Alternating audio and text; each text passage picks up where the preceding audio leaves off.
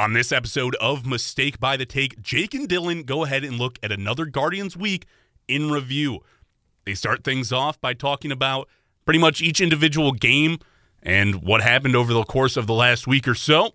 And then they get into breaking down the pitching scenario. What's going on with all the starters and who's going to be the odd man out when it comes to the rotation, soon to be filled up with 6 different guys.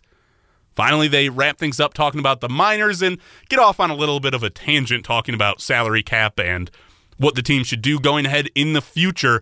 You're going to hear it all right here on Mistake by the Take. 1, 2, 3, 4.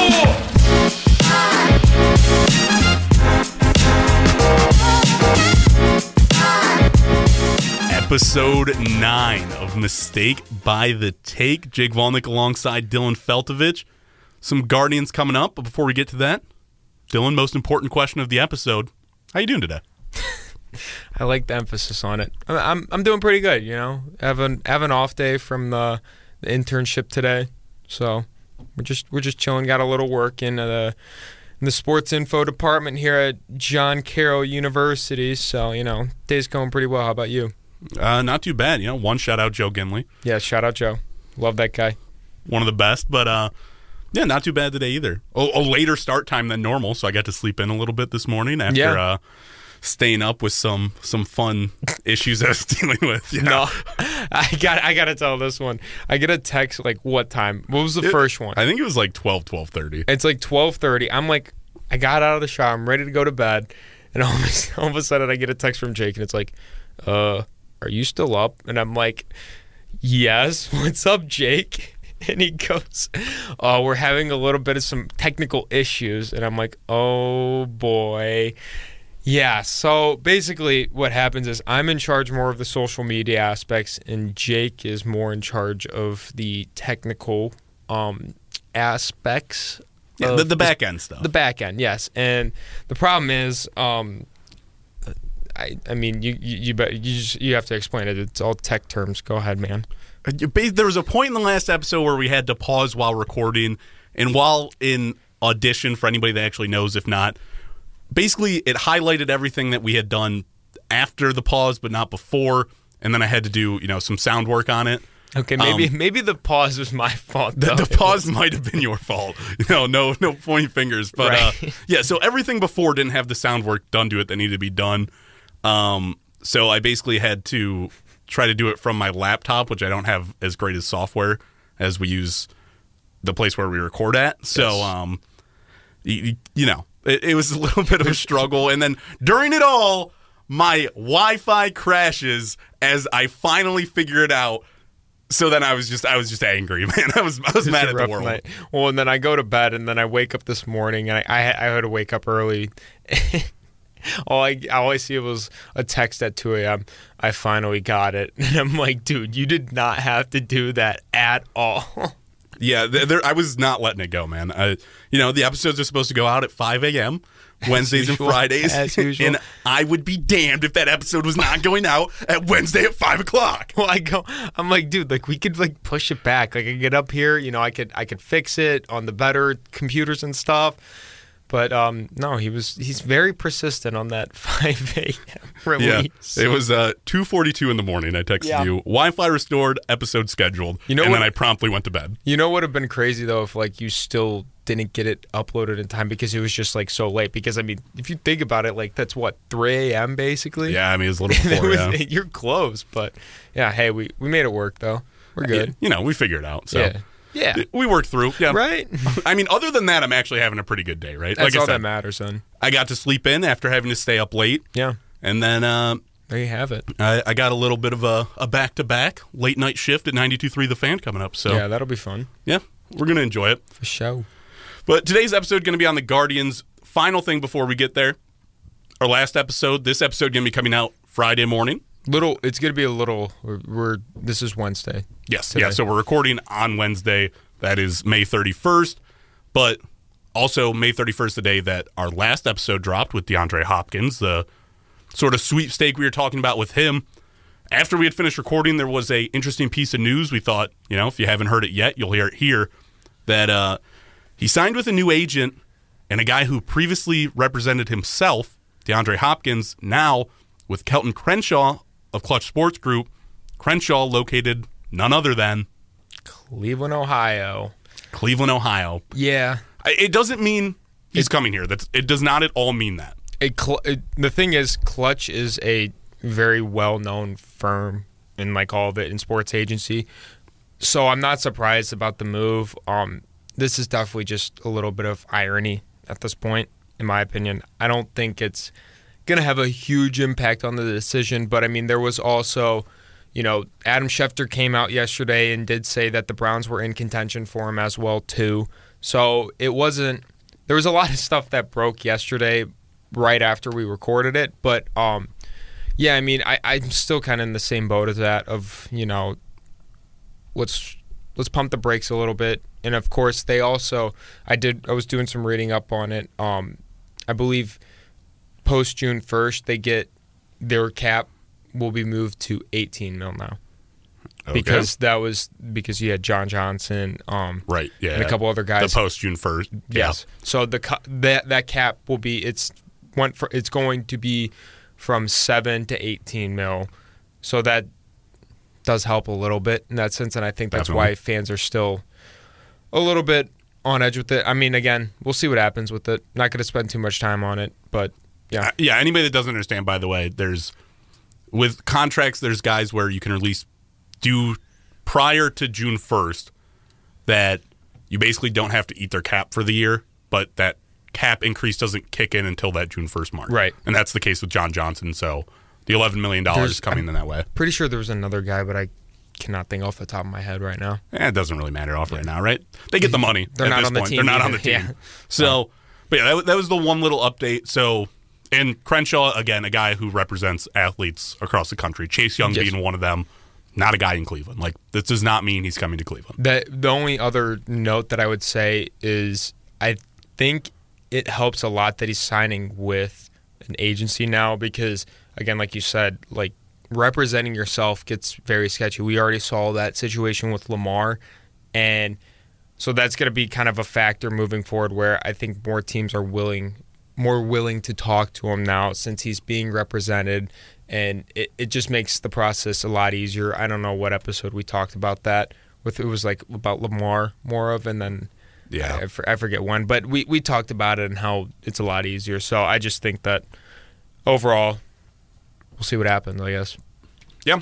I mean, that was just a little update again. Yeah. Talked about that last episode, so we figured we'd give a little bit of an update. Of course. Since it happened, like a couple of hours after we recorded. Of course. But today's episode, again, on the Guardians, just kind of looking as to some problems they're facing after the last week.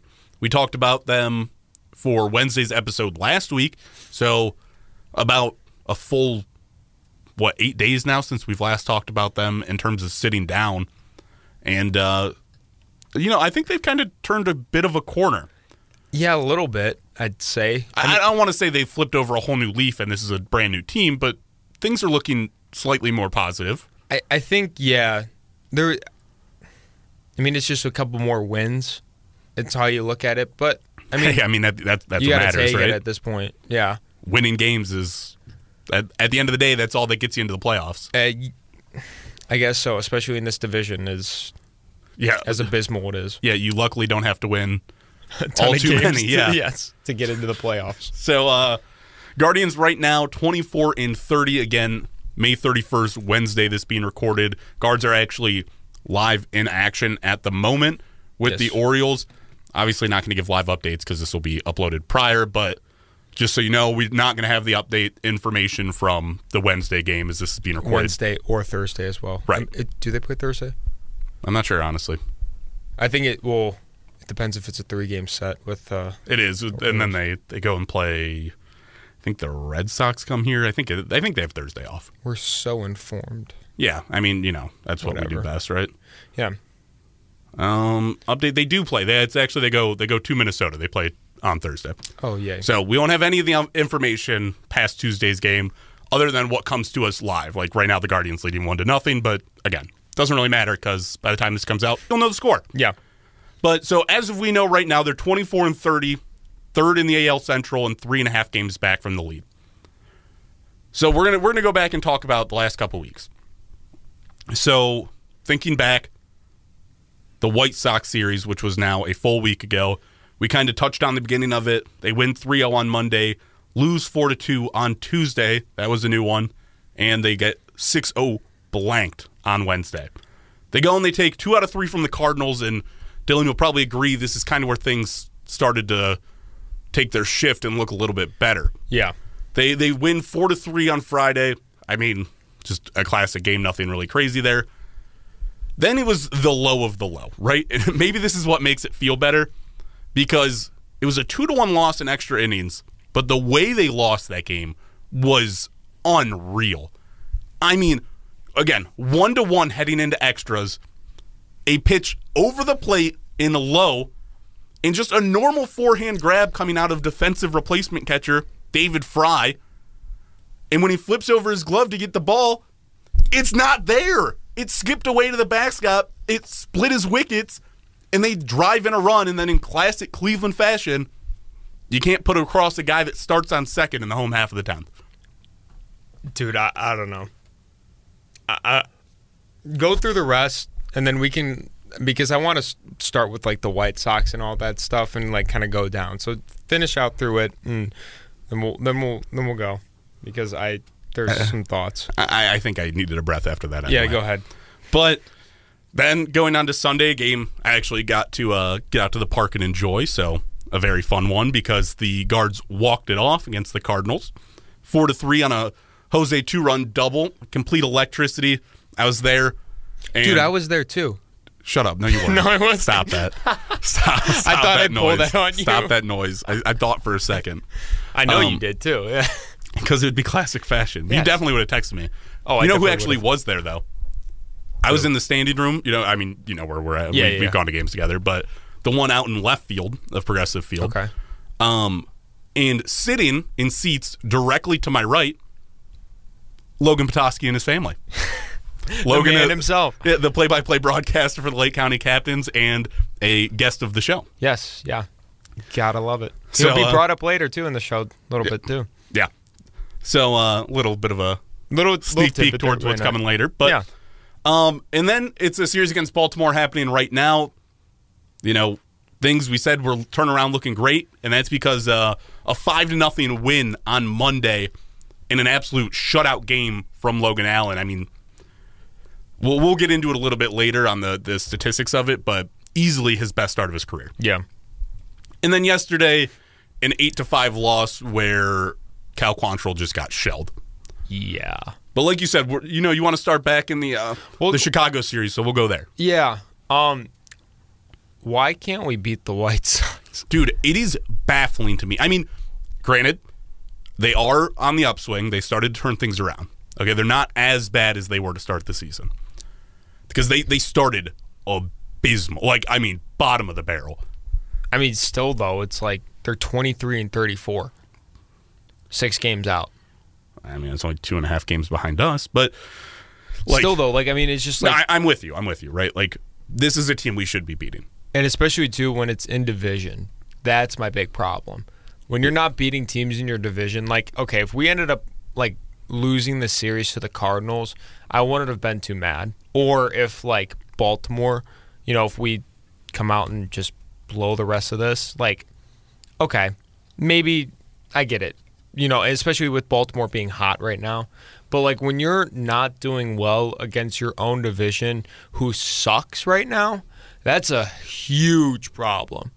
A huge problem. Yeah, it is. And I think in-division games are having to be valued even more this season than before. Yeah.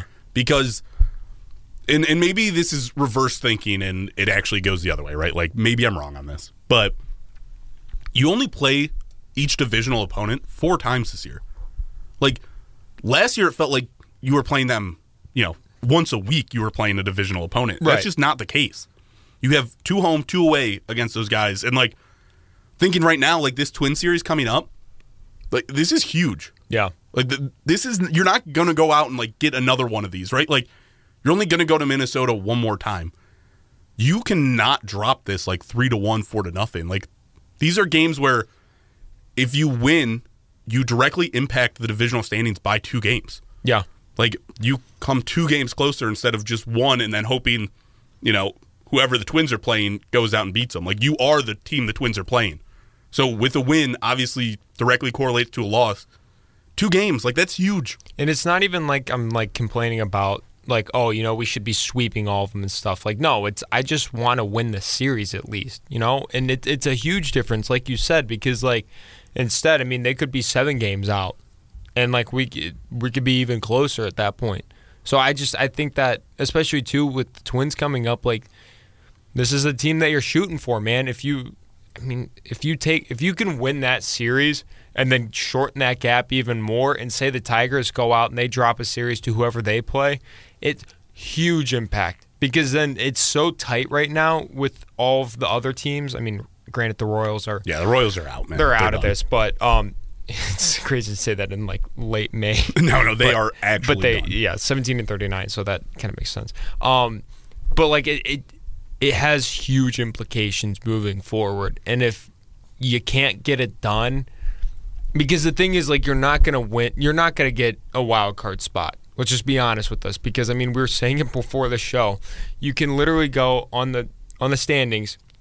It usually goes AL East, AL Central, AL West.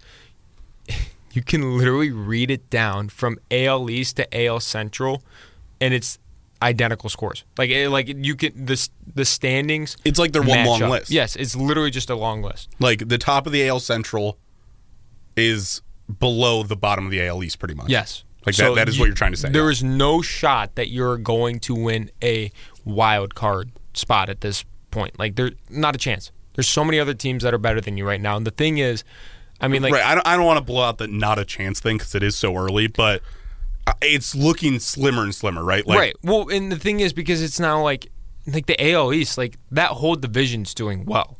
Like, it's a bloodbath between all of them, and they're not going to beat each other up to the point where like one team falls off or anything like that. No, like they're still like in it, and it's bad that there's not a team that's going to fall off, because they're going to.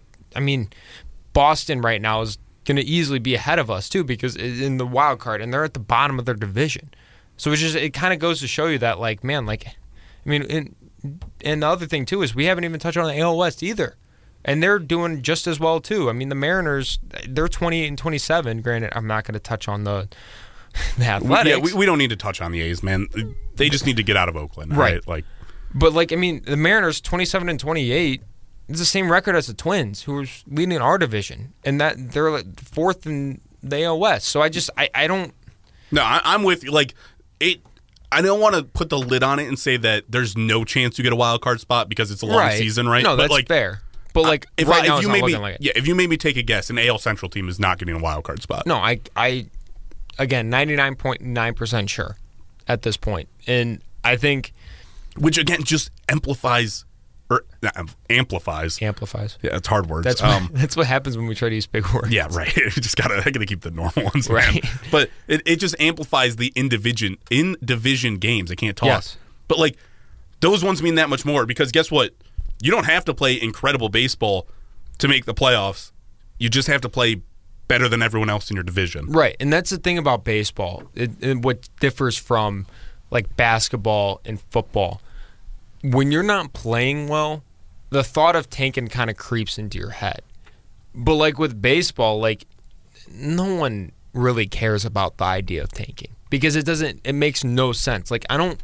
Yeah, I'm gonna tank this year so I can be good in 6 years from now. Right, like you're not gonna see that kid in forever, and like most of these like number 1 overall picks, like you just don't really like. Most of the time these guys aren't first rounders. I watched a couple of them that were, but like think about it, like Jose Ramirez. Was he a first rounder? Well, I think he came in the international. But that's what I'm saying. Yeah, right. Like it's not. There's no point in the idea of tanking, so at least just go out there and try to win the division. That's all I'm trying to say. Yeah, I don't think there's anybody sitting in baseball right now that's like, maybe aside from the A's, that's sitting there like, all right, we're tanking, right? Like, right, we're purposely losing. It's just like, all right, our team just kind of sucks, right? Like, we're in a rebuild, like that happens. But I don't think that's where the guards are. No, so, I don't think any team does that. No, I don't think, again, like there's no team out there that's purposely losing. I think there's teams that know they're not winning. Right. But there's no team out there just like, we might as well just go play for the first pick. Because it takes a whole year for that first pick to roll around, too. Right. It's not even going to have implications on this draft coming up. It's next draft. And, like, you don't even know, like, what's going to happen because, like, the top guys right now, a couple of them weren't even, like, the top, like, they weren't even really mentioned back in the, like, at this time last year, you know? So I don't know. You got to go out there and you got to try to win the division. I know it sounds cliche just saying that, but it's just, it's very obvious to say it, but it's true. Like, when you boil it all down, like, don't try to go out there and win 100 games and stuff like that. No, you just got to go out and be better than every other team in your division. Yeah, you're right. That's all it really takes. It's all it really takes. I mean, which is a lot easier than other like football and like I guess not really. I mean, football's the same way. Yeah, technically the same way. Yeah, I'm basketball's not that way. That's what I was thinking. Basketball, but yeah, no, I don't know. Yeah, I mean, like I said, you're right, but we'll kind of move on again. Like, I don't know if you really want to talk about the Cardinals series, other than the David Fry thing. Can we like touch on that really quick? Yeah, I mean, I described what happened. Right, the ball pretty much went straight through his legs. It just goes to show you that like we still cannot figure anything out with the catcher's position. Like, I no clue what we're doing. Like, it's sad because it's just like I don't know what to do anymore. Like, I've said so many times, like, put Bo Naylor up there, and it's like, I don't know what to do anymore. All right, and let me be clear here. I've ripped on the catchers plenty of times before, and this is not my coming to their defense and saying that they're perfect right now. Both of the guys up right now, not Fry. We're talking Zunino and Gallagher. Fry was in there as a defensive replacement. Right. Like, they put him in because they didn't trust the catchers to hit. I mean, its own problem in itself. Yes. But they put in a pinch hitter. Fry was the guy who had to come in as a defensive replacement. He is technically a catcher. It's not like he's an emergency catcher. That is his like main designated position when he came here. But, limited reps. Right. But I do kind of have to give the catchers their flowers right now. Back on Sunday, Zunino, 2-hit game. And then on Monday, Gallagher, a 2-hit, 2 RBI game. Like, again, these are 1 games, and I'm trying to put it with the fact that this team sort of feels like they're turning a corner offensively at the moment. They're at least in a good stretch, and you just got to give your shout out to those guys. Because while they're bad, and I still think there's changes that need to be made, they are a piece that has stepped up. I think they stepped up a little bit, but I'm still not fully convinced because I'm like I said, I don't think we're done here talking about the catchers. I just think now it's like what once was an issue, like, okay, who's even going to play back there because everyone just sucks. It's now, okay, who's going to be the most consistent for you? That's going to be the issue moving forward. I mean, Zunino, yeah, he has a couple of good games here and there, but then there's other times where he just kind of falls apart and doesn't show up. I just don't. I keep saying it, but like when you pay that guy, you expect him to produce at least a decent level and show some signs of consistency, but he doesn't. And that's my big red flag moving forward, too, because it's just with a team that's not like just lighting it up with the sticks, you at least need consistent play from most of those other guys, and you're just not getting it. And with the catchers too, it needs to be offensively. Yes, like those guys have to be picking up with the bats. Zunino, at the very least, I don't think he has to hit 275. Like, no, that's not what he's here for. At least you got to be pushing 230, 240 with some pop. Yeah, like that's why you're here, right? That's why we got you in the first place. I mean, we're not even like batting him because the batting lineup shows kind of like what hitters do you trust the most and stuff. I mean, most of the time he's end of the lineup, so it's not like we're like trusting him to be like, oh, we wanted to be this 300 guy or anything like that. Like, no, not at all. Like, we just need you to have some consistency. We were maybe hoping for a 250 batter at the end of the lineup, but I mean, at this point, we can't even get that out of our 2-hitter. Yeah. 237. Like, it's ridiculous. Like I said, I think you're happy. I don't want to call it happy, but you're fine if he hits like 230, 240, but also hits out like 25, 30 bombs. Right. That's what but you need. You just don't get that. No, there's been no pop from him. No, it's been non-existent. He's still not over the Mendoza line. No. Like I said, I give them their flowers. As of the last couple games, they've been good, but we need to see more consistency. 100%. That's my thing. Gallagher got the start today, by the way. Cam Gallagher, I think it was Zanino yesterday. So, which you don't really catch him back-to-back days for the most part. That's kind of been the. They do have a rotation. Yeah, it's kind of been the just how they've gone about it. I feel like. Which then at that point is like, okay, Gallagher's 123, so then like, why don't you just, if you're going to make a rotation, why don't you put Bo Naylor up? Because it's like you're worried about him not getting enough playing time and stuff, but then like at the same time he's going to play every other day. Kind of doesn't make sense in my books. I'm with you. I mean, I got nothing, man. Did you just look at the score? Unfortunately, I did, yeah. We're at the point where it's 3-1 in the bottom of the second, so... Yeah, that was that's not a good sign. Nope. It's Bieber on the mound right now as well, which is definitely not a good thing. Which leads us into our next topic. Yeah, I mean, so I want to talk about it in the terms of I want to close out this Cardinal series and this offense really quick before we get to the pitchers because that is going to be the biggest part of this episode. Fair. But this offense, again, like I said, kind of turned a corner, and I feel like it started on that Jose walk-off. Yeah, like. If your team's going to get excited and, be like, okay, wait, we can actually do something with the bats in our hands, a late game 2-run double to walk it off and have your guys all feel like kids again is the way to do it. Right. And you do see that. On Monday, they go out and score 5, and yesterday, even in a loss, yesterday being Tuesday, at the time of recording again, another 5. Yeah. Like, again, you lost, but 5 runs? Like... Well, and that's what we've been asking for, right? Right. We've been saying the magic number is at least 4. Yeah. That's usually an indication of, okay, if you can consistently get 4 runs across every night, it goes to show you that your offense, at the bare minimum, is at least somewhat producing. And you're getting, 4, 3, no, I mean, actually, why did I say 3? You're getting 5, 4, I mean, there's a 1, but like a 4. So it's not like terrible.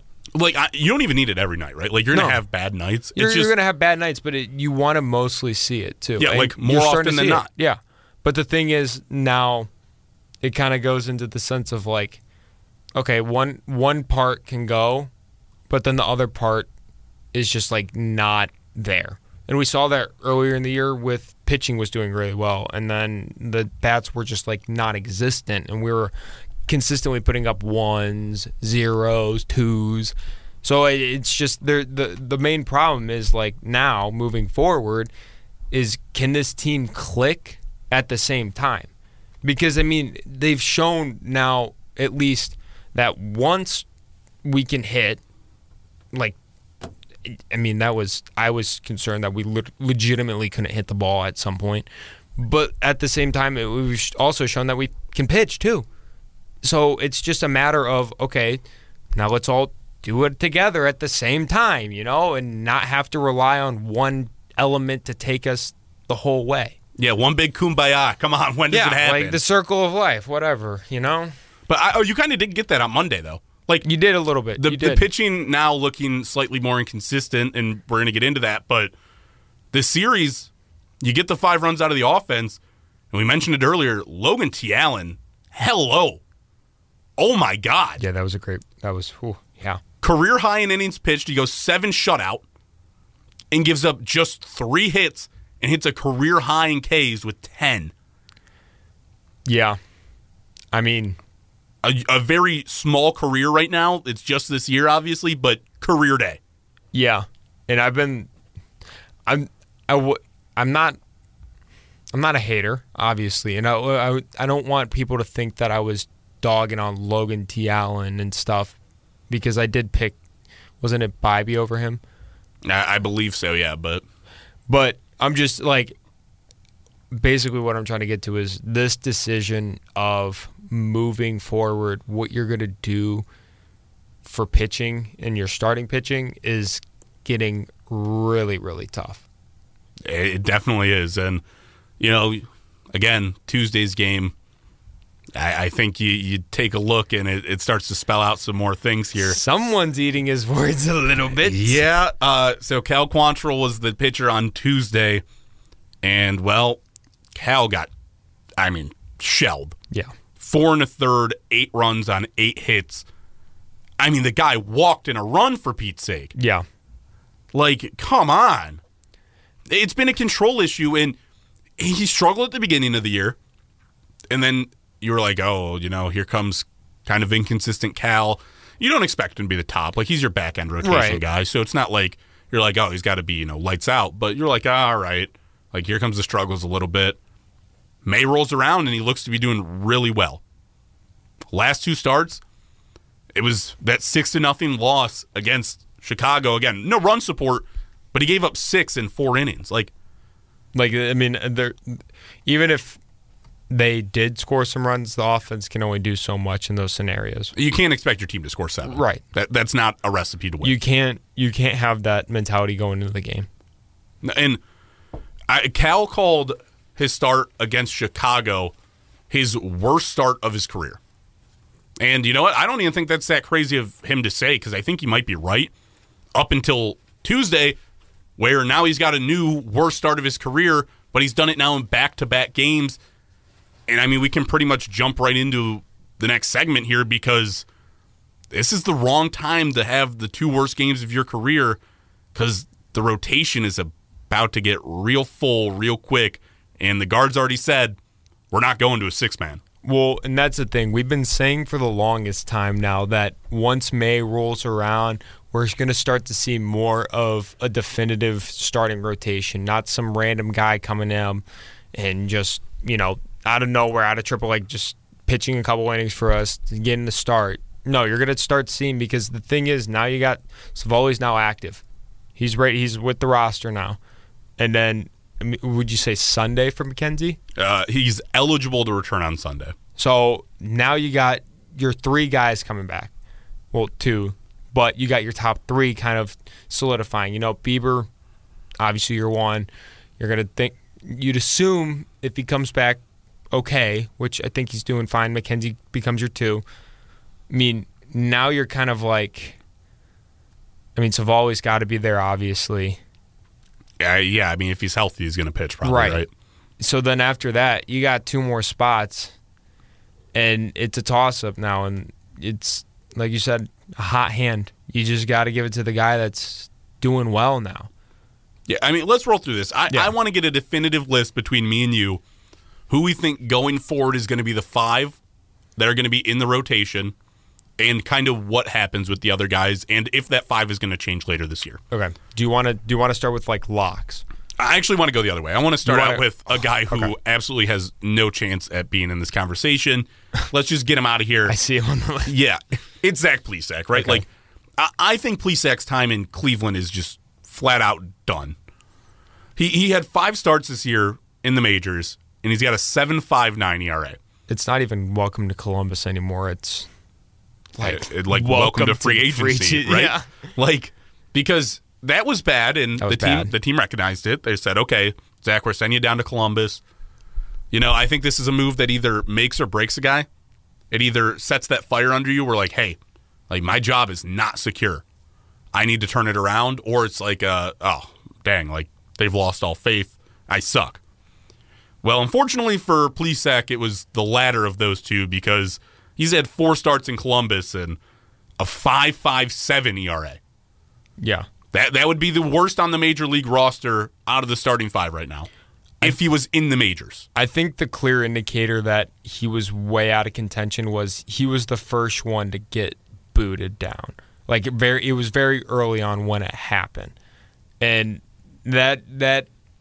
if he came back and he was 120 ERA, he's lighting it up down there, yeah, then he'd probably be in contention. But 557, you're not doing anything with that. You're you can't even because you don't really see guys fall if they were in the majors and then they went down to AAA and they were struggling in both. They don't go down another level. No, like AAA is Like, the highest or the lowest level that you're going to have a veteran guy, pretty much. Most likely, yes. And the thing is, now then you're looking at it and I'm like, the next move then would just be you're out of the organization. Yeah, like straight up. Like, I don't know what to do with him. Like, maybe you just leave him in Columbus for like a emergency option if something really goes wrong. But moving forward, I don't want him to take up innings for other guys that could potentially be up. I'm with you. Because the thing is, I mean, if you think about it, when we keep talking about this, there are going to be some guys that are going to have to bite the bullet and go back down to Columbus. And I can guarantee you that I do not want Zach Plesac starting over any of these guys that have at least shown something right now. Yeah, I'm kind of on the wagon of just move off. Like, you trade him for what you can, right? Yeah. Like, the Guardians have always been a team that can like move off a guy at the perfect time. I think they just missed it on this one. I was calling for this last year, by the way. Like, I had lost faith in Plesac after last season. I just did. My only thing is maybe he just didn't have any value, and they just didn't even have anything to move off of him for. Well, if he didn't have value then. That Yikes. Yeah. So then at this point, if you cut him, then the market determines what he truly is. I don't even think you lose anything for cutting him. Like, no, if you have to release him. I don't, yeah. I don't even think it's that bad. It's not, no, not at all. You're not going to lose sleep over that one. Like I said, trade him if you can. Get whatever you can back, because I think at this point he's gone. Yeah. But I think the other thing, too, is teams probably know that as well. And they're probably looking at it like, hey, like, you're already going to cut him. We're not going to give you anything for it. Like, right. We don't care. And he's not even pitching that well. Definitely not. No. But yeah, I don't think Plesac has. I think Plesac is out. Yeah. So I just wanted to get him out of the way, right? Yeah. Like, let's just Makes eliminate sense, yep. his name. Good.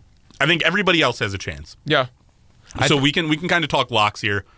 Tristan McKenzie, I think without a doubt, as soon as he's healthy, he's in, right? Yeah. Like Bieber and him are like top tier for sure locks. Yeah. We could talk Bieber first. I mean, a 3.04 ERA coming into Wednesday before the game. He's made 11 starts. He's the household name guy, right? Like, yeah. Without a trade where you get significant compensation, he's staying. He's your one. Yeah. And I don't want to play the like if he gets traded game quite yet. Like, we'll kind of talk about what it would take in a little bit in this episode, but let's just assume right now no trades. Bieber's there. Yeah. I mean, and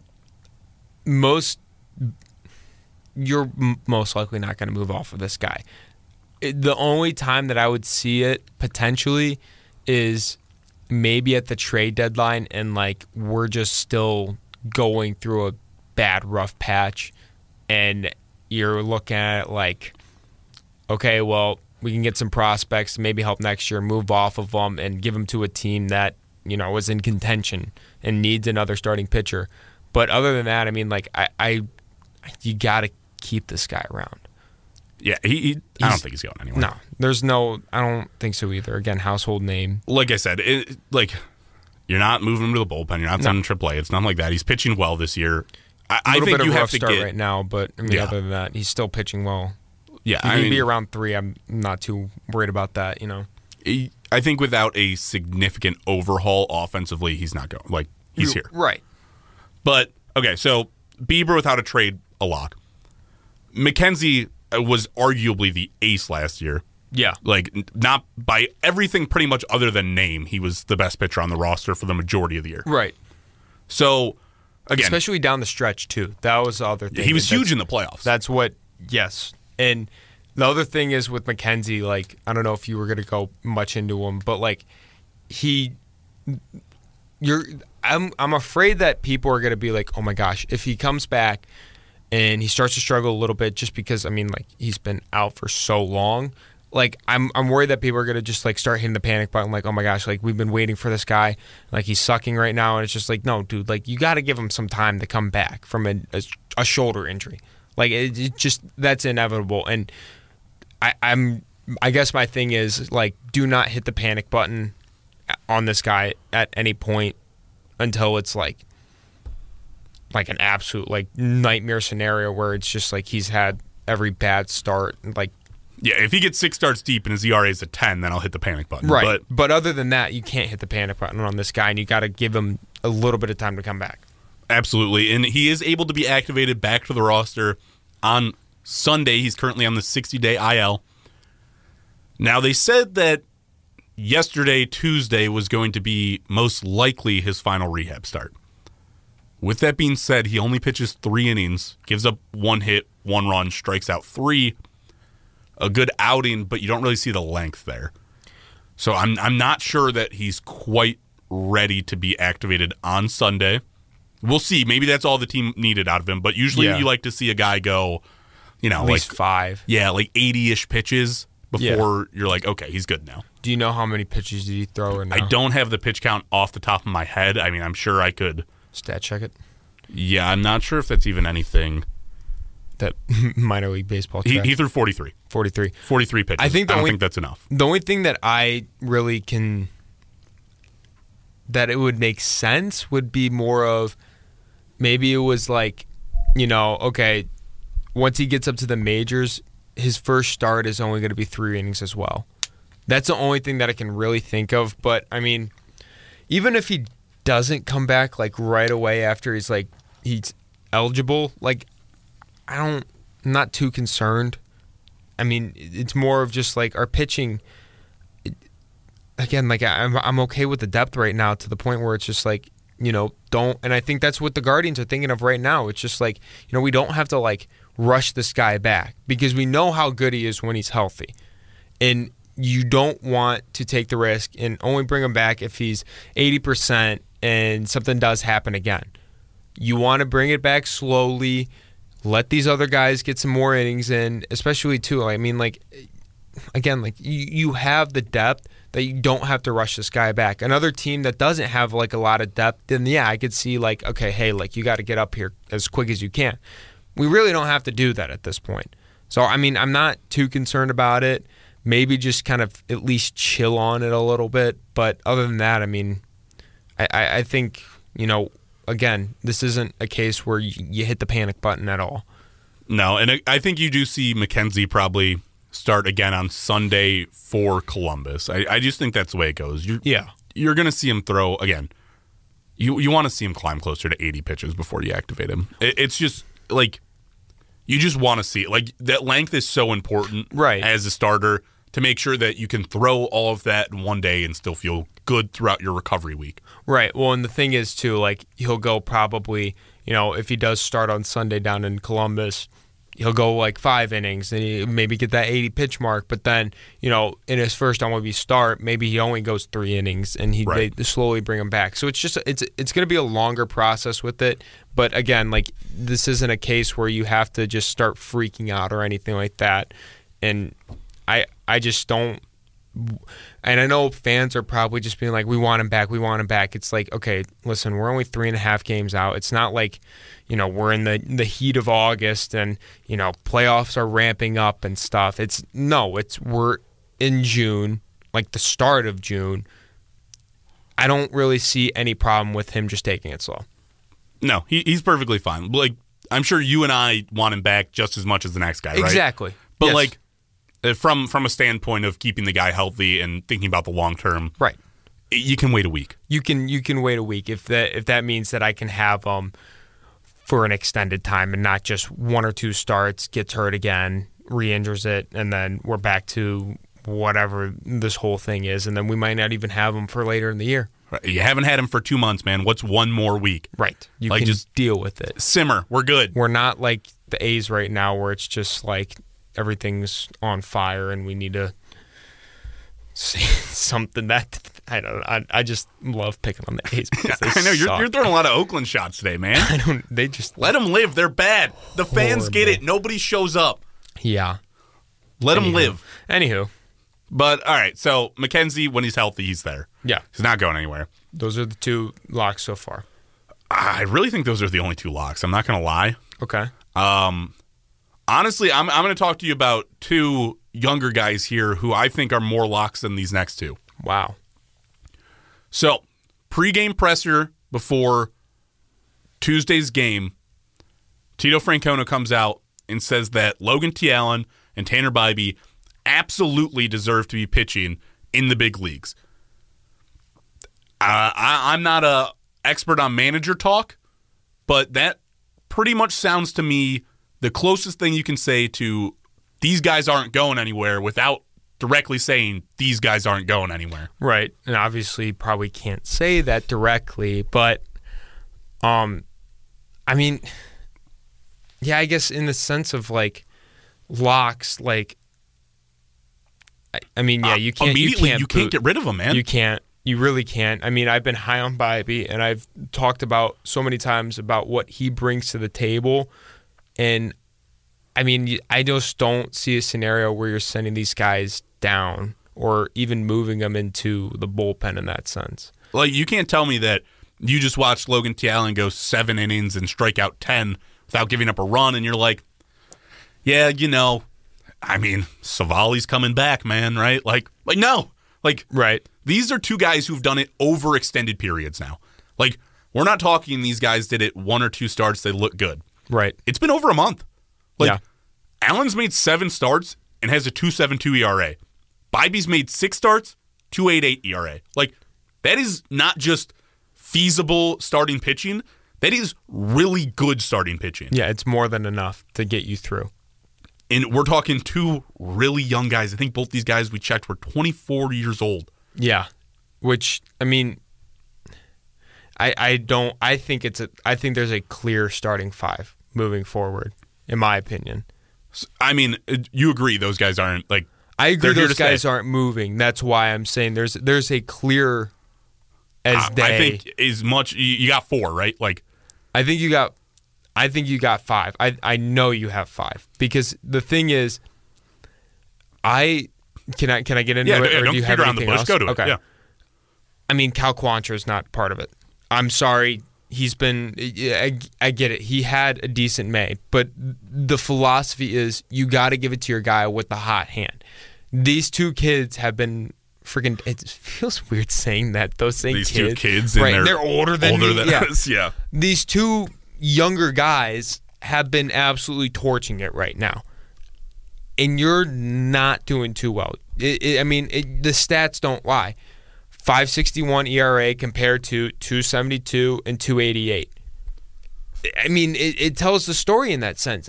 I don't think moving forward you can say Cal Quantrill is part of the starting rotation once everyone comes back. I like to think Cal Quantrill's still young. He's 28. Yeah. So, I have no problem. And, the thing is, I mean, everyone's like, oh, okay, then where would he go? I mean, you can move him to the bullpen.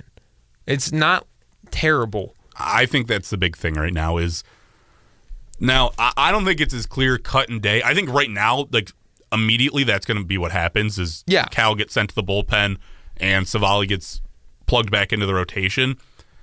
I don't think that's necessarily a staple of it has to happen, right? I think there's a chance that those 2 could flip if Savali struggles. Savali's been out of the pen before. I mean, yeah, I could see that also happening too, but I can also see in that sense where, okay, maybe one of the guys Logan T. Allen, maybe he goes out there, he's been balling out, but all of a sudden, he hits a brick wall. And it's middle of July. He's not, his ERA's back up into the 5s or something like that. I could definitely see someone else moving into that spot too. It's the only 2 ones that are for sure locks then are McKenzie and Bieber at that point. I don't think there's any other way to go around with that because, I mean... those are, okay, when we talk locks, right, immediately I think all 4 are locked, but in terms of, you can't lose your job this year without being traded, yeah, it's McKenzie and Bieber. Those are the only 2. Those are the only ones that I think definitively are, no matter what happens, they're there, But the thing is, I mean...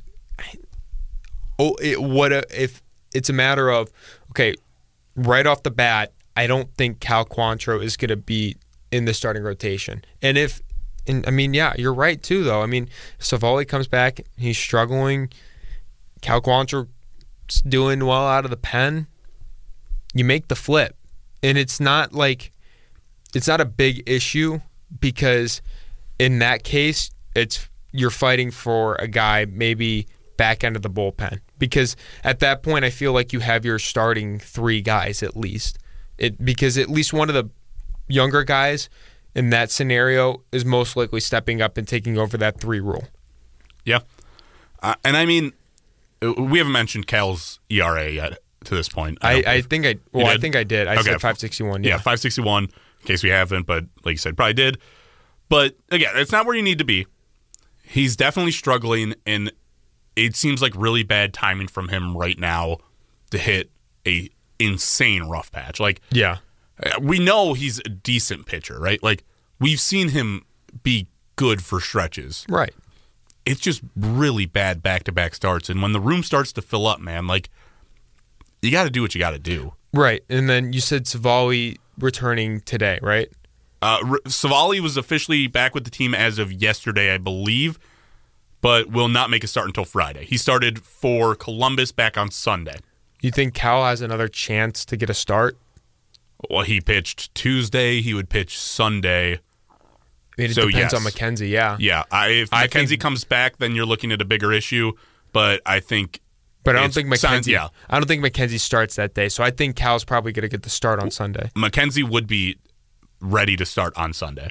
I think he stays in Columbus. Right? Yeah, that's like, what I think he's too. I don't think he's going to come up, especially like I don't think you could trust him only going 3 innings. Right. I agree with that sense.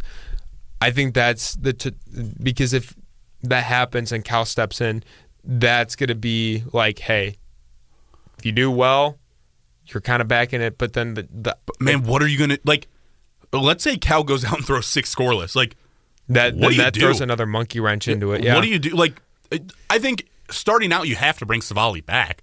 You do, yeah. Like, you can't just go because be like, you're back, welcome to the pen. Yeah, like, he looked good in his couple of starts. I mean, his last start was, April 7th. 7 innings pitched, no earned runs, 2 hits, 5. Wait, and then actually that was his first start. Sorry, I was reading that wrong. Reading on the stats weird and stuff. But and then the next start, 5.2 innings pitched, 4 earned runs, 4 hits. I mean, it's not like he just absolutely sucked when he was out, you know? No, I mean, it's 2 starts, both early May, 7 scoreless, 5 2/3, 4 given up. Like, it's not terrible. It's not good. Right. But you could also argue, like, he was dealing with his oblique then because he never came back. Right. But I don't like I said, you have to go out and give him a shot to pitch. Like, it's not like you can just plug him into the pen right away, which I think is why Cal's kind of the odd guy out right now. No, I agree. But it also, like, you got to think, man, like, if Cal goes out and throws a gem, like, how are you going to be like, all right, Cal, like, nice 6 scoreless you gave us. You might pitch like 3-4 innings if a guy struggles in the next 2 weeks. Like, right. Like, ouch. And I guess it all depends on when McKenzie's timetable is determined. Because, like, it makes it a lot, honestly, it makes it a lot harder then, too, if he doesn't come back sooner. Because then, it gives Quantrill more time to, like, change the outcome, I don't know. I just don't. Both Savali and Quantrill, by the way, guys, I don't think we're getting sent back to AAA. No, I don't. I don't think these guys are in contention. I don't think anyone's really in contention to get sent back down to AAA. I think all these guys will be on the roster. The only guy we touched on that obviously won't be is Zach Plesac. But, like, you already kind of weaned out Battenfield. That one already kind of went away. I think Battenfield, they said, is most likely heading for the 60-day IL as well. Yeah, so that one's kind of already out. And, like, I don't think, even if he was, like, healthy, I don't think he was going to be really in contention for it. I think he started to struggle a little bit, but obviously with the injury... He would have been the odd guy out, He would have been the odd guy out. Now, unfortunately, Cal Quantrill moves into that role where, I don't know, it's going to be a big day on Sunday if he gets the start. Yeah, I want him to do well, but also in the terms of, like, just to make it easier. To have it, be like, okay, this is the right move to make. Here's the thing, though. Like, I'm like, okay, if he does bad, then I can be, like, know in my heart that the team's making the right decision. Right. But if he does good, then I'm like, oh, my God, like, now you just got 6 pitchers. But you could get out of it, and you could say, all right, he hasn't been consistent, though. And like, I mean, no, yeah, I still think either way, even if he pitches well, I think he's gone. It hurts, Right. It does. It makes it sting a little bit. But I think if he goes out there and he pitches really well, then it makes Savali be more on the hot seat of like, okay, if I start to struggle a little bit, he's going to probably take my place, and I'm going to go back into the bullpen. I think that's more of what's going to happen if he gets out there and goes and pitches well, because it's like, all right, well, he ended on a high note, so we'll keep it monitored for now. Or, I mean, they could even say, like, I know it wasn't that long of an injury, but, like, they could even say, like, I mean, you said that it wouldn't happen, but, I mean, there's a slight possibility where they say, like, all right, we're going to let you stay in the bullpen for a little bit and then bring you up into the starting rotation eventually, because it gives you more time. But I don't think that's going to happen. But the guards pretty much straight out said no 6-man rotation. Like it just right. Won't No, happen. I don't think it would be a 6-man rotation. More of just like then, you know, Cal starts to struggle even more. Then you just flip flop him. I think that I don't think it's not probably going to happen, but I don't think that's out of the realm of possibilities. Yeah, I mean, I don't think it's that crazy. One note, I mean, on the 60-day IL with Battenfield, likely injured right now based just on the fact that he's not pitching anywhere. The reason that you wouldn't have him officially designated to the IL right now, 40-man roster issues. So when you 60-day IL a guy, you're allowed to bring up somebody in their place to fill on the 40-man roster. But the problem is when you activate somebody off that, then somebody has to come off, a.k.a. you have to DFA them. Yeah. McKenzie, currently the guy on the 60-day IL, so getting ready to be activated, so you're going to have to DFA somebody, but not if you can put Battenfield on the 60-day immediately to replace. Right. So it's basically a way to ensure that none of your guys are getting DFA'd at the moment. Yeah. Smart move. Yeah. You just lose Battenfield for a little bit longer, but it is what it is. It's not like... And if you think he's going to be out longer than 60 days, then it's not that big of a deal. Don't push it, yeah. Yeah, I don't know. I think this big issue that we're talking about with this bullpen and there being 6 guys, it leads me to think there's going to be a trade at this point, at some point in this season. Okay, then here's the thing. Who is it? It's a great question. I think your guy's out. I think the 3 you look at, and the only 3 that I think can be traded out of the major guys are Savali, I think, is absolutely up to be traded. 27, dealing with tons of injuries over the last couple of years. That's just a possibility. Quantrill, 28, has shown stretches, has gotten better pretty much year to year, aside from this rough stretch that he's in right now. And, you know, I don't think the confidence on him is that high to stick around and be like a top guy with all the prospects coming up. And number 3, unfortunately, the name that's going to be floated around here is Shane Bieber. Yeah. There's nothing left on his contract. So if somebody wants to go out and get the guy, unfortunately, it kind of makes sense to be like, you know, at least we get something for him, because I don't know about you. I personally think Bieber's gone after this year anyway. I mean, you look at our minor league system, and then it just makes it more and more clear after Bybee and Allen, like, this dude's, I mean, we're going to be fine.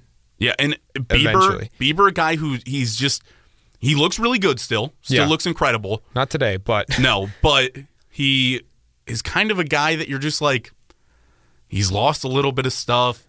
He's getting up there in age. And not to mention, I mean, he's a California guy and his contract's running out. I just feel like there's a homecoming in his future. I don't know where he would end up. I think just somewhere on the West Coast. I think no matter what, I mean, the more and more that this kind of starts to pan out, it's looking like Bieber will probably get moved off of. And it's going to be like one of those things where it's like Lindor, where it's just like all of a sudden, like, everyone's like, oh my God, like, we didn't expect that and stuff like that. Like, no, we kind of knew it was eventually going to come. Like, listen, if you don't have the money to re-sign a guy, don't do it. Don't even try to do it. Get the trade. Get him out. You got to get rid of, like, you have to get something back. Unless you think you're in a spot with Bieber right now with this team to win a World Series, You got to get something for him. Well, and the thing is, too, like when you look at like those trades like with Lindor and stuff, those are guys that are still playing right now for us. And there's multiple different positions that have been filled because of that trade. So I think that, I mean, like it comes down to the point where it's like you're going to get something decent if you move off of Bieber, no matter what. In my opinion, I mean, I don't think it's going to be, outstanding in that sense, but I think you're still going to get some good prospects, and like you're going to keep reloading the system. And the thing is, like, the only big question that I would have if you do move off of Bieber is, okay, who's going to step into that one? And honestly, I'm not too afraid because I feel like, I mean, tell me if I'm stupid, but like McKenzie could be the one. No, I'm 100% confident McKenzie could be a one. And here's the the thing, and I mean, watching Gavin Williams, I ended up starting to like watch him a little bit more, and just watching like prospects in general, just to kind of get a feel for our system and stuff. This dude, like, he's gonna be legit. Oh, I got to see him pitch last year in Lake County. Like when I was working with the captains, interning on the radio broadcast. Like, he's something, man. When you can consistently hum like that, and then you can have a duo of if this can all pan out to how it potentially could be. I mean, you're going from McKenzie to him, where McKenzie not overpowering with his fastball or anything like that, but just good movement on his pitches, consistent, gets a lot of swings and misses. And then you go off and then the next day you have to go and face Gavin Williams. Like, moving forward, I'm like totally fine with that. And again, like you're seeing more and more pitchers throw hard. So I'm okay with it. Yeah, no, I'm right there with you. I mean, especially too, because think about it. Like, if you can start to get some bats out of this deal too, I mean, you got to do it, because this team just hitting wise is atrocious. And I know we always talk about like, okay, like, next year they're going to bring more guys up and stuff, but like, I mean, it doesn't hurt to at least try to get someone else, like a prospect that's a bat, just in case, nightmare scenario where these guys that do come up don't really pan out. So then you at least have another guy where it's just like, all right, well, next man up kind of mentality. But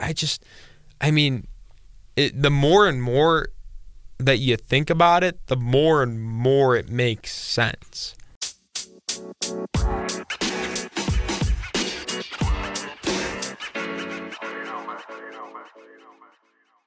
Hey, enjoying this edition of Mistake by the Take? Never miss an episode by hitting the follow button on the podcast and by dropping a follow on all of our socials. That's at Mistake by the Take on Instagram and at MBTT Pod on Twitter. Again, at Mistake by the Take on Instagram and at MBTT Pod on Twitter. Thanks a lot, and now back to the show. Yeah, I mean, it does, right? Like, I don't know. And I have no inside information here, but I would be absolutely just dismayed if Gavin Williams did not start next season on the roster. No, he's going to start next season on the roster. Like, it's going to be him, Bo Naylor. Who else do you think would probably be up then? Do you think Rogio? Yeah, Rogio probably starts next year. I think you even look possibly to Valera.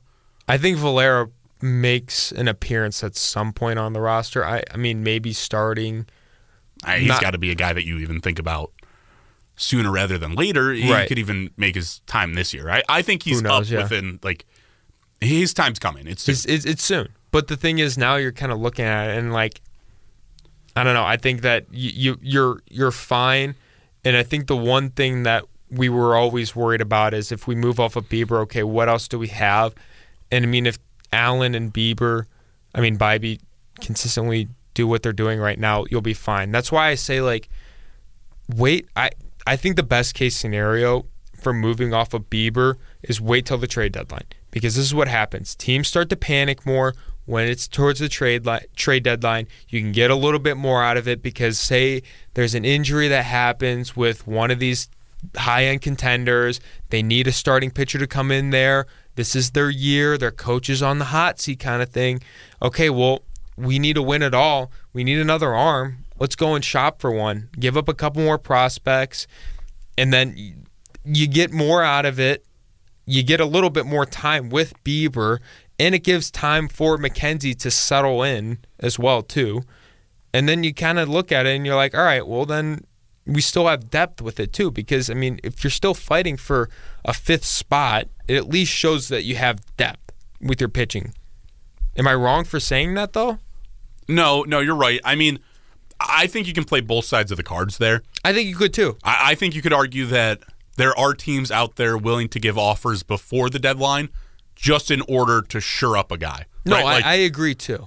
And they're willing to give up more. I don't think it's necessarily about timing, although I'm with you that typically when the deadline rolls around, teams are a little bit more aggressive and willing to give up a little more. Right. But I don't think it's timing as much as it's just get the right return. I think timing does have a little bit of factor into it though too, because if you can milk a little bit more out of Bieber to at least kind of keep you still in the running and stuff and give, McKenzie a little bit more time, I'm all for it though. But the only problem is though, I will say this, what if Bieber does get hurt in this scenario and then everything just kind of goes to shit at that point? It's gone. And again, why I think the return's so big is if you're going for prospects, then it really doesn't matter. Right. As long as I he's healthy. I agree. But if you're getting a major league bat back, I mean, compared to, you could be like, what's Bieber giving me compared to what another guy is going to give me? Yeah. And the impact that the bat could make in this lineup. Yeah. I mean, that. Because the offense has been the problem. Okay, then my question is this. Do you want a major league bat right now, or do you want more prospects? I want somebody who's going to make a difference now. I'll be okay if they trade him for prospects at some point, but I would want a bat. But again, I just think it has to be the right return. I don't know what it has to be. I agree. It has to be something that I look at and I'm like, okay, it's at least enough, right? Like, even if it doesn't make a change this year, okay, but you have to get a good haul for him. He's an elite pitcher. Yeah, and I get agree. He's on a limited deal, so you're not going to get like an insane amount. Right.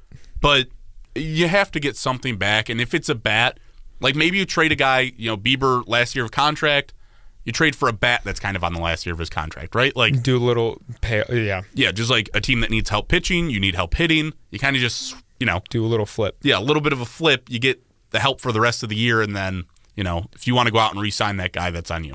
I'm more in the boat of trying to get prospects, to tell you the truth. I just feel like the prospects are so loaded. I mean, at least pitching, hitting maybe not so much, but like I guess I'm just a guy that kind of looks more into the future and thinks of the problem is like, do I think we're going to win the World Series this year? No. That's the thing. If we were going to win the World Series this year, then yes, I would immediately say I don't give two flying shits about a prospect. But give me the impact. But what prospects are you getting back, though? Are you getting a bat that's ready in 2 years, a year?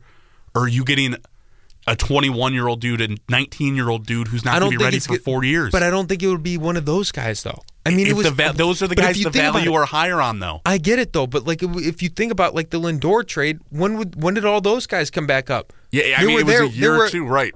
They were there immediately. Yeah, I mean, you got to play the long game with this one, I think, and that's the thing where it's just like, this team, you're in a division that's struggling right now. Great.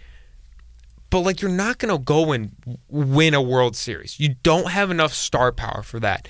And if you can get a guy that will have that star power later in his career, like just in a couple of years, then go get that. Because now you don't have a chance at, I mean, if you go out and you get a bat now, what's that going to do next year? Because if you can't, right? I mean, he's not there. Right. I'm with you. And the thing is, like, this is a team. Historically, we do not pay guys. I'm sorry, like no matter what. Jose Ramirez was like, I don't. That was like an oddball. I mean, a little bit of a flip. You paid Andres Jimenez a little bit. You paid not a very big taxing amount, but you paid Stefan. Yeah, but it's not anything like a major contract. And the thing is, what this team has done for so many years is they gotten these prospects, they come up and they play in these prime years, in early prime years, and then they just let them go after that. And that's the thing. If you can get more guys like that are going to have that star power and not just some rental, I think it just makes more sense in that scenario. My issue comes into the point of, where do you stop with the embarrassment of riches, right? Like, there is so much talent that we are sitting on prospects or 1 year, 2 year guys. Like, I'm for the young talent, but like, there is a logjam, man. No, I get it. Like, how many more guys can we stack up and be like, oh, he's going to be here in a year or two? To replace who? The guy who got here last year? Yeah, I mean, I think... You know, you signed Miles Straw now to, I think, a 5-year deal. He's probably the guy I'm least confident in the starting lineup other than catcher. Maybe Ahmed Rosario, just in the fact that I think, you know, his time might be coming to an end. But other than that, like, I don't think Naylor's really going anywhere. He's a guy that we've rallied around, right? Jimenez is locked up. Jose's locked up. Kwan's not going anywhere. Straw right now on a 5-year deal. So, like, unless you're willing to part with the money that you paid him, right field is the open spot in catcher right now. I mean, I don't think, like I said, Naylor, I think we've rallied around and people like him too much, not to mention you now have Bell as well. I think the thing is, going back to more and more that we talk about it now, I think you're right in the sense of it's got to be the right deal. Because let's truthfully think about this. Out of all these prospects that we have talked about for the past couple weeks, on the show, off the show, whatever, how many do you think are going to be stars in this league? And I'm not just talking about starters. I'm talking star power guys. I think you say Williams. I think you could confidently say Williams. Yeah, I think Evan Williams will be a star. Who else? I mean, honestly, Logan Tial and Tanner Bybee. Okay, stop both with of those guys this? How about this? Stop with the pitchers. Go with hitters. Yeah. There's your answer right there. But that's the problem. Like, Bo Naylor, I think. Bo Naylor has a chance. I think has a chance. Other than that, Valera's got maybe. a shot. But other than that, you got nothing else, dude. These are guys that are just going to be decent starters in the league. I don't care what anyone else says. You got great pitching coming out. I also like Rocchio, but I do like Rocchio too, but I don't think he's going to be a star power bat. I mean, the dude's hitting like 330 in AAA. Like, I think there's a chance he is. Again, I know what you're saying and where you're going with this is that, like, you don't have, like, major star bats. You don't have a guy that's going to be like a Lindor. That's what I'm going after. And because everyone knew that when Lindor came up to the league, this dude was going to be legit. And you don't have anyone in that system that's going to be a surefire guy that's going to be, because the only guy in your lineup right now that is star power is Jose Ramirez. And you look at every other team right now, and you see star power riddled throughout that lineup. You look at the Yankees, they have star power everywhere. But we're not the Yankees. But that's the thing. I'm okay with that. I'm okay with not being the Yankees. We're okay with this system if you play it correctly. And they're not going to play it correctly if they go and they get this bat that's going to be on a 1-year deal. Because if you go out, it makes no sense. If they go out and they get a star prospect for Bieber out of this, I don't know if they could. But if they could, that's, you know, is going to be a talented bat in the future. I mean, it helps so much because then you don't have to pay anyone. And then you get your star power eventually in a year when you're ready to contend and actually try to win a World Series. Because let's be real, we're not going to win it this year. Maybe not even next year. But if you do get a guy that's ready in a couple of years, yeah, now you're a legit team. You don't even have to pay him at that point. Yeah, I hate playing for like the future. The next couple years, and I get right? it. We've been playing that game forever. But the thing is, we're never going to be the Yankees. But it's not the thing. You can get the 1-year deal bats. You don't have to be the Yankees, right? I understand that, but I'm just saying, like, the way the MLB works, like, it's so. I'm sorry for like saying this way. It is so fucked up that there is not. This is why I'm starting to get pissed off with the MLB. I'm getting a little heated now, but the thing is, like, when you don't have a salary cap or a salary floor, you get shit teams like the A's, and then you get teams like the fucking Yankees. It's MLB and Rob Manfred. I don't even know how to say his name at this point. Rob Manfred. He's great. You're good way to focus on this, like the pitch speed and stuff like that, and like, you know, timing and stuff. You're not fixing the true issue of there's a huge gap in the MLB right now. I mean, you heard it in Moneyball. There's the good teams, the bad teams, and there's 50 feet of crap, and then there's us. It's just unfair. You're playing an unfair ball game, and you saw the A's try to do it. It didn't work, obviously. Overall, the MLB is just fucked up. Because it's just, no matter what, we're going to have to play this game no matter what. That's why football and NBA and the NFL and all those sports that do have a salary cap, it makes it so much more competitive. And you see more teams contending every year. You're not getting the Yankees every year. You're not getting the Dodgers or the Padres who just spend billions of dollars on all their fucking guys. No. You're getting the Eagles who manipulate the cap well, or they do this, or another team that does this well. It just doesn't make sense. So no matter what, getting back to the main point, like we're going to keep having to play this game all the time just because we don't have a set system that will make it fair enough to play against the Yankees. I could rant for hours. I know. I kind of just, yeah. No, I'm like, listen, it's a reason to be heated. It's been a reason to be heated. Right. And we haven't seen change, and that's frustrating. Right. My issue with it right now is we can talk salary cap. There's not a change that can be made in terms of salary cap for 13 years. I get that. Because there are guys on 13-year deals who would blow through a salary cap, and it would ruin teams, and the MLB will not do that, and rightfully so, because you don't sign a guy to a 13-year mega, $300+ million deal if you had a salary cap in mind. There's a way though to try to implement it. There's got to be some way to try to at least set some rules up. I think you can set a floor. You can set a floor. I mean, that's great. That's different. But I mean, like that just helps the shit teams become less shit. And it doesn't get the bigger teams. It doesn't even necessarily. It doesn't do that, close the and even in that case, it just makes you can just overpay bad players. Right. Then it just corrupts the system even more at that point.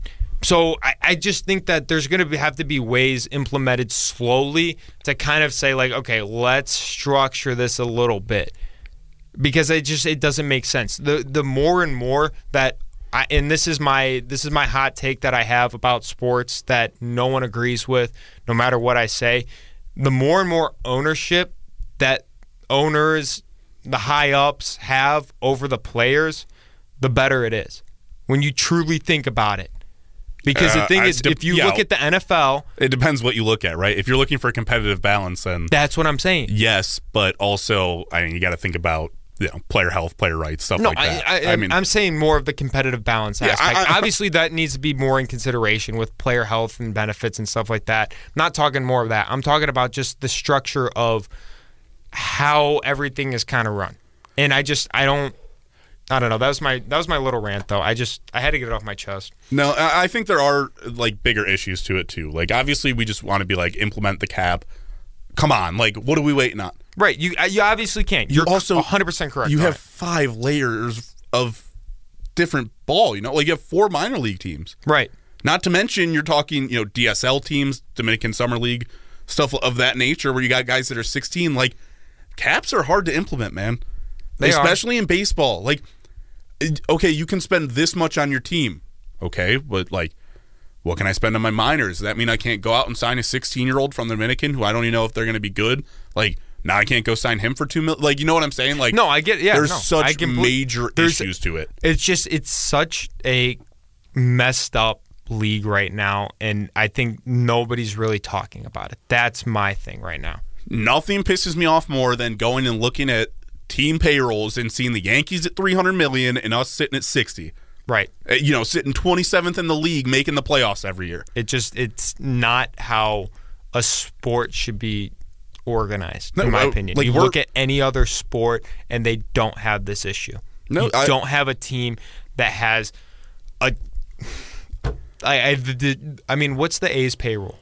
It's got to be like south of 30. I don't think it's quite that low, but it is very low. Like they are 100% without a doubt bottom of the league, and I mean the A's are a different story. Like they gave up on their team, right? Like, right. They were like begging for people basically not to come at this point, and because it's crazy to think about the guys that they had on their team, by the way, which we're completely off topic at this point, but screw it. Yeah, we don't care. like we're talking Marcus Simeon, Sean Murphy, Matt Chapman, Matt Olson. They had guys, and they were like playing for playoffs and stuff like that at some point. Up towards the top, right? Like it just doesn't help too that they they got nothing in return for those guys, by the way. Like they pretty much just let them go. Right. Well, and it doesn't help too that they are in a division with. I mean, you got the Rangers are all of a sudden playing well now. Astros, they're always a good team. And then Angels usually, at least they're good in the regular season in that sense. But I mean, like other than and the Mariners pop off too usually. So I mean, like it doesn't help when you're playing in a division that talented. But still, like we've seen teams like the Orioles, like now this year. I mean, they trusted the system, they got their prospects up, and now look at them. They're 35-20 this year. Just so, I mean, we were talking about the payroll earlier. Just a hair under $60 million for the A's. Indeed, dead last in the MLB. It's ridiculous. Dude, this game is so volatile right now. I keep like looking at it and peeking, and every time it's 6-7, man. It's like, what? Yeah. Well, hey, I mean the offense is going, but I mean Bieber, whew, man, you were rough go so far for them today. I mean, like you said, gave up a home run already. You guys will know what happens, but we're living it out right now. Right. I mean, we probably got like 10 minutes left. We don't have a Friday draft prepared at this point. I think we're just going to let it roll. Did we wait? How much time did we get to? We got like 10 minutes left before we hit the hour and a half mark. Wow, I thought we were going to be a lot further, to be honest with you, because we were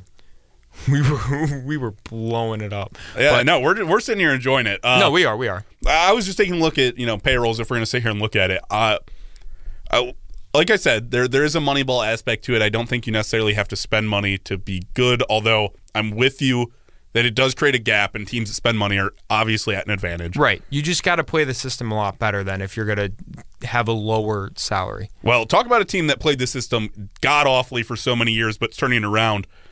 I mean, we're talking $6 million, a little bit more above the A's.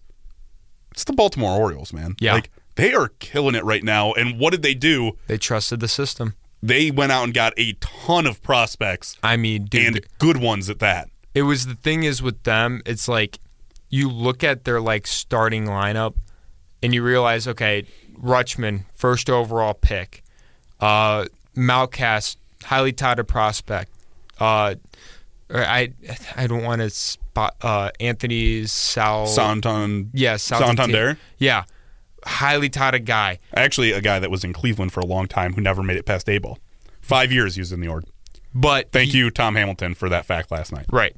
So you see all these guys that kind of were, had a lot of potential, and now it's like actually starting to all come together. And that's the thing. Like, I think that, I hate to say, like, next year, like, it's going to be one of those things. But, like, you're looking at it. The thing is, like, compared to other teams, this team, will be good in 2 years at least, because you have those guys just waiting there, and you're going to probably have to give a couple of them a year.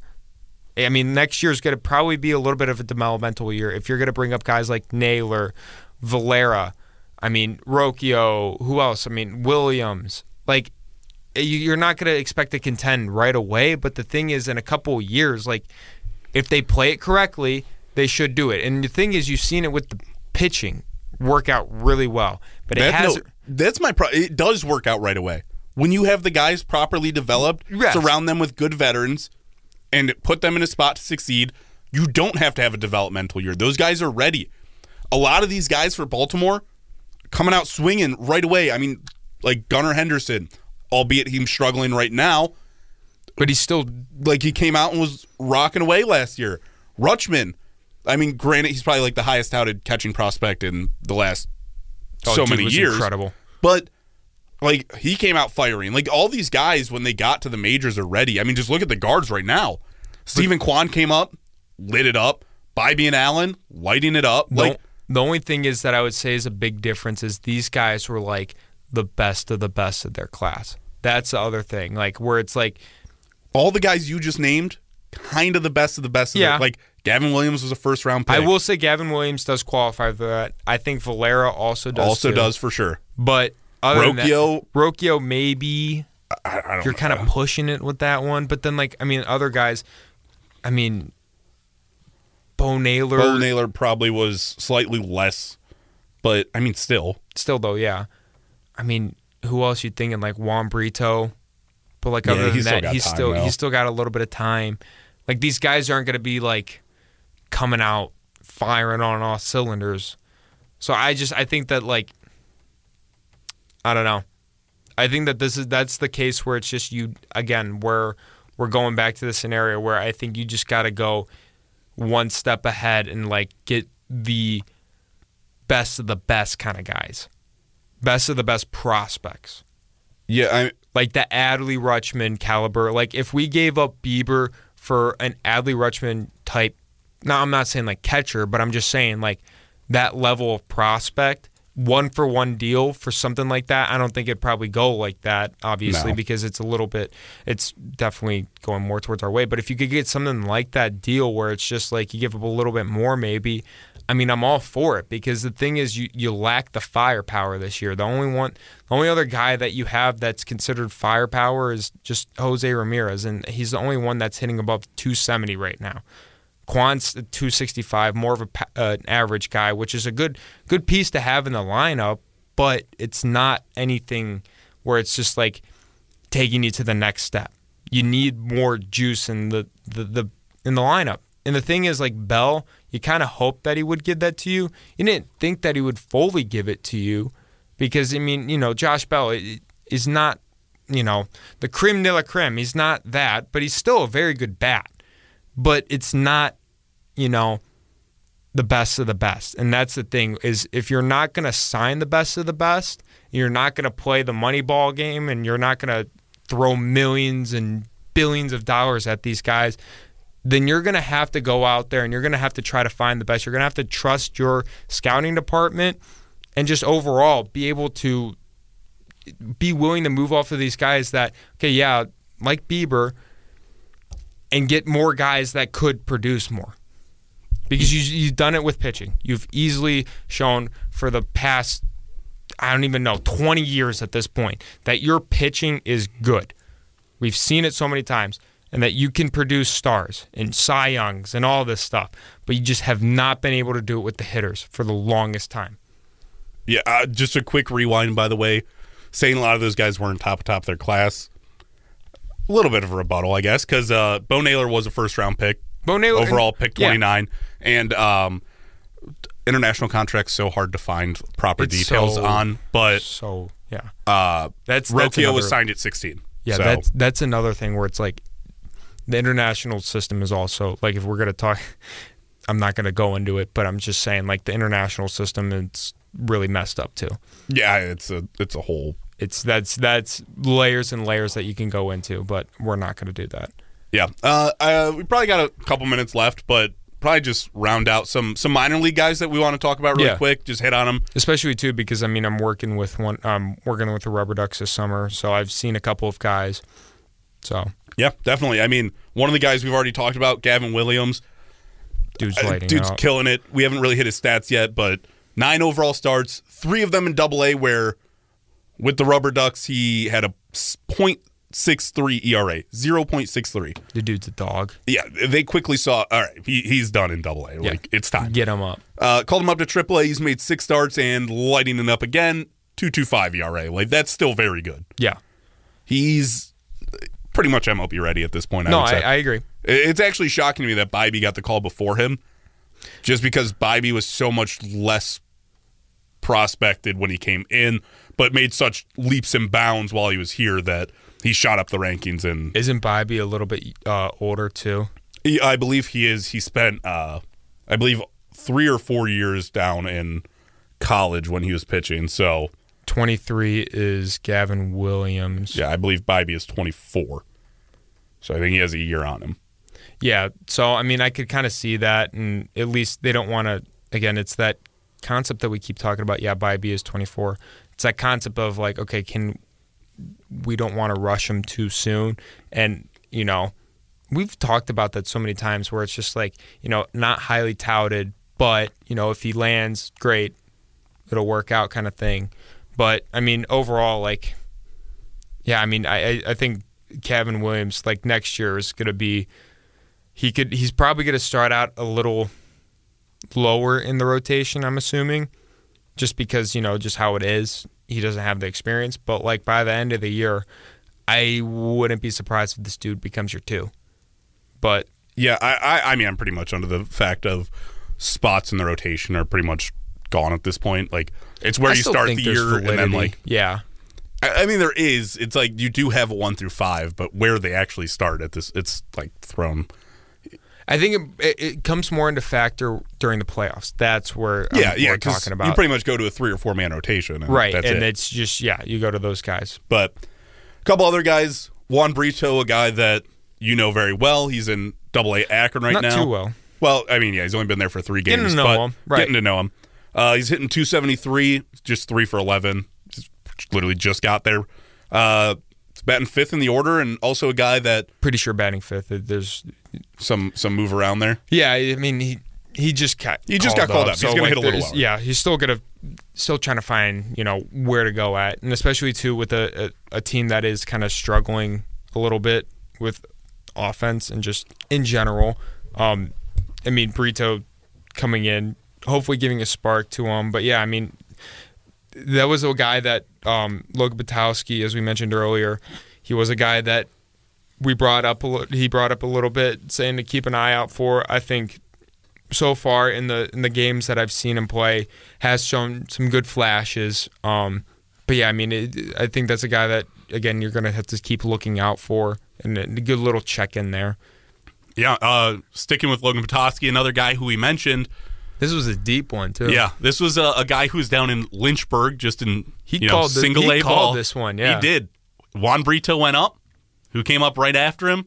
Nate Furman to take his spot with Lake County. Furman was killing it with Lynchburg, hitting well over 300, and now he is starting to bat leadoff for the Captains. Currently hitting just 188. He just got there. It's been 4 games. Yeah. He also had a hit in each of his first 2, and since then he's 0 for 8. So I think the batting average, like an overrated stat to look at, just one that mentioned. He's not hitting the lights off the ball right now, but it's going to fluctuate too when you're. I mean, it's the same when thing you with have Brito, 16 at bats. 3 for 11. Like you still got to give him a little bit of time. He's still trying to adjust and stuff like that. So I mean, it's nothing to panic about right now. Yeah, I believe the average for Furman is 3 for 16 is the numbers. Not 100% sure on that. I looked at it earlier, but I'm pretty sure. Numbers aren't my best. I think it's 3 for 16. We don't do that math stuff. But shout out to Logan Batowski for sure, dude. For finding that guy out there. Yep. Last guy we're going to mention, one that we've mentioned before, all the way back up to AAA. It's just another catcher in the rotation that is hitting the absolute lights out of the ball. Over 50 games played now for Zach Collins. He's hitting 323, 10 bombs, 44 RBIs. Half the time he's hitting DH if he's not catching. Like, pretty much all the time, actually. Please just let this guy hit Major League bats or Major League pitchers.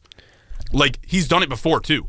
He's been in the bigs. Yeah, he's been a backup guy, too, like we've talked about before. Like, the starter, backup kind of role. But, like, would you be opposed to moving off one of our catchers included in a Bieber deal to get more juice out of it?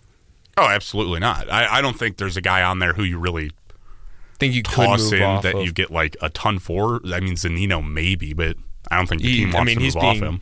He's being talked about being cut too. So I didn't know because I mean, like you have a plethora of catchers right now.